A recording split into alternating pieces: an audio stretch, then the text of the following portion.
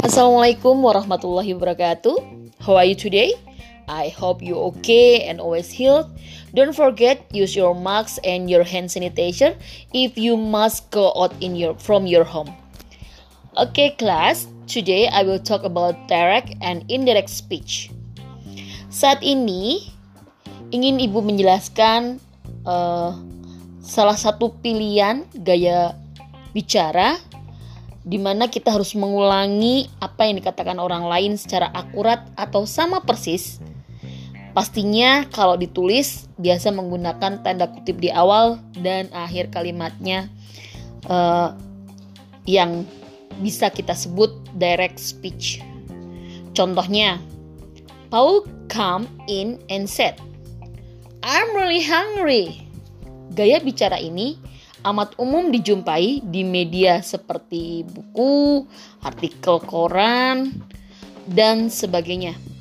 Nah, kalau lokalnya bahasanya adalah we plan to make the city a safer place for everyone.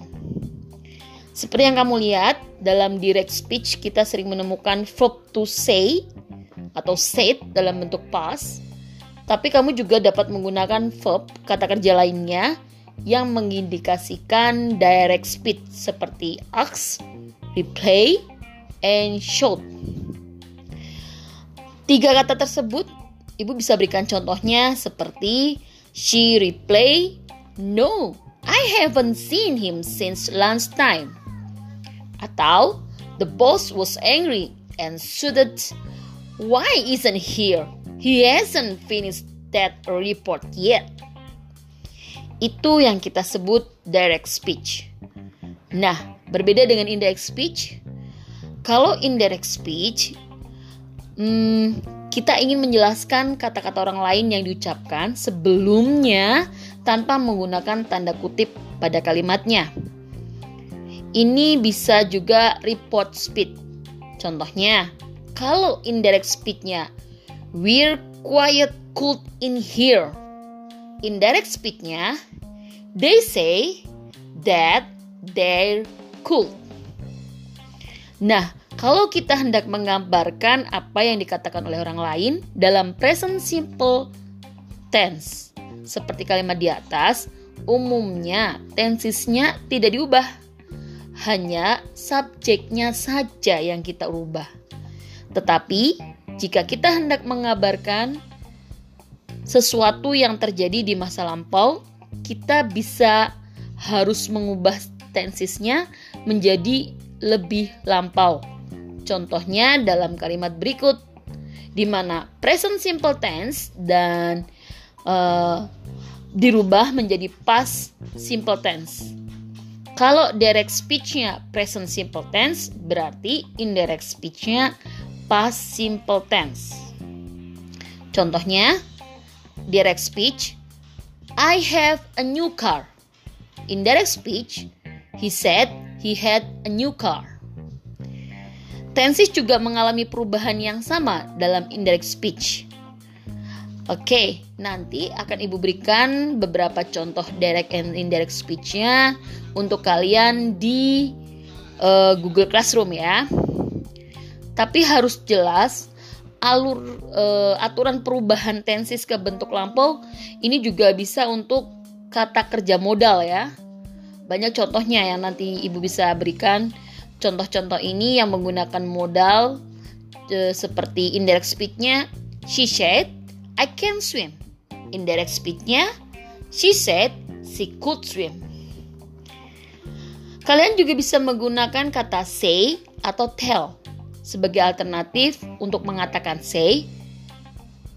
Pakailah kata tell atau told dalam past tenses. Ini untuk apa? Reported speech.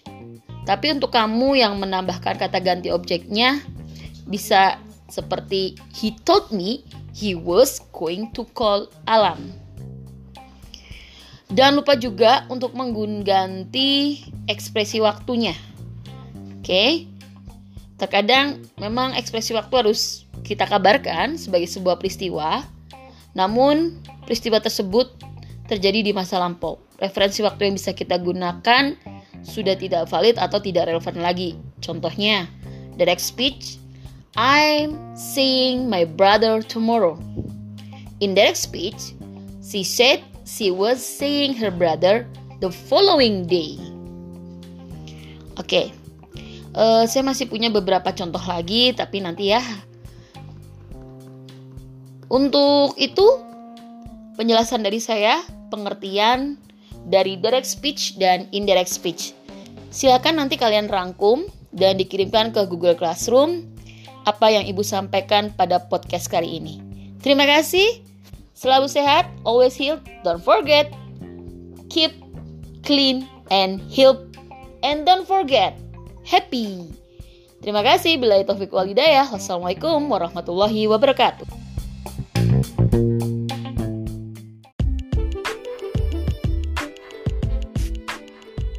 Assalamualaikum warahmatullahi wabarakatuh. How are you today? I hope you okay and healed. Don't forget to happy. Today I will talk about direct and indirect speech in Sasing for 11th grade. And please listen carefully. Prepare your book and your pen. If that important information for me, can you write in your book? Okay? Baik. Hari ini Ibu akan membahas tentang direct and indirect speech. Dan tolong siapkan alat tulisnya. Kalau ada informasi yang penting, boleh kalian catat. Ada yang tahu apa pengertian direct speech? Ya, direct speech adalah kalimat langsung. Ini yang maksudnya kata-kata kalimat yang diucapkan secara langsung oleh si pembicara. Berbeda dengan indirect speech. Indirect speech disebut kalimat tak langsung. Dalam kata lain, kalimat yang diucapkan untuk melaporkan kata-kata si pembicara kepada orang lain. Jadi, indirect speech bisa juga kita sebut report speech, digunakan bila kita ingin melaporkan kata-kata seseorang kepada orang lain secara tidak langsung. Sudah paham di sini? Ya, bagus. Nah, direct dan indirect speech itu terdiri dari 3 jenis. Yang pertama, statement atau pernyataan. Yang kedua, comment atau perintah. Dan yang ketiga, question atau pertanyaan. Perubahan-perubahan yang perlu dari direct speech ke indirect speech diantaranya adalah 1. To be atau kata kerja bantu dan auxiliary verb.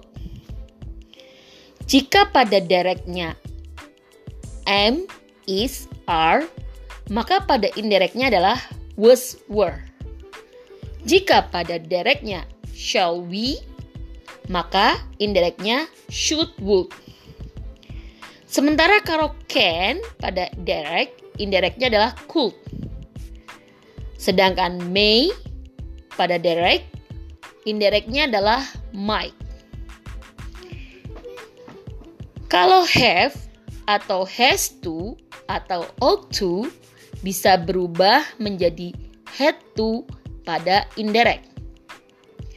Selain kata kerja bantu atau auxiliary verb yang berubah, time and place, keterangan waktu dan tempat juga berubah. Pada direct, now, maka berubah ke indirect adalah then. Pada directnya tomorrow, maka ke indirectnya adalah the following day.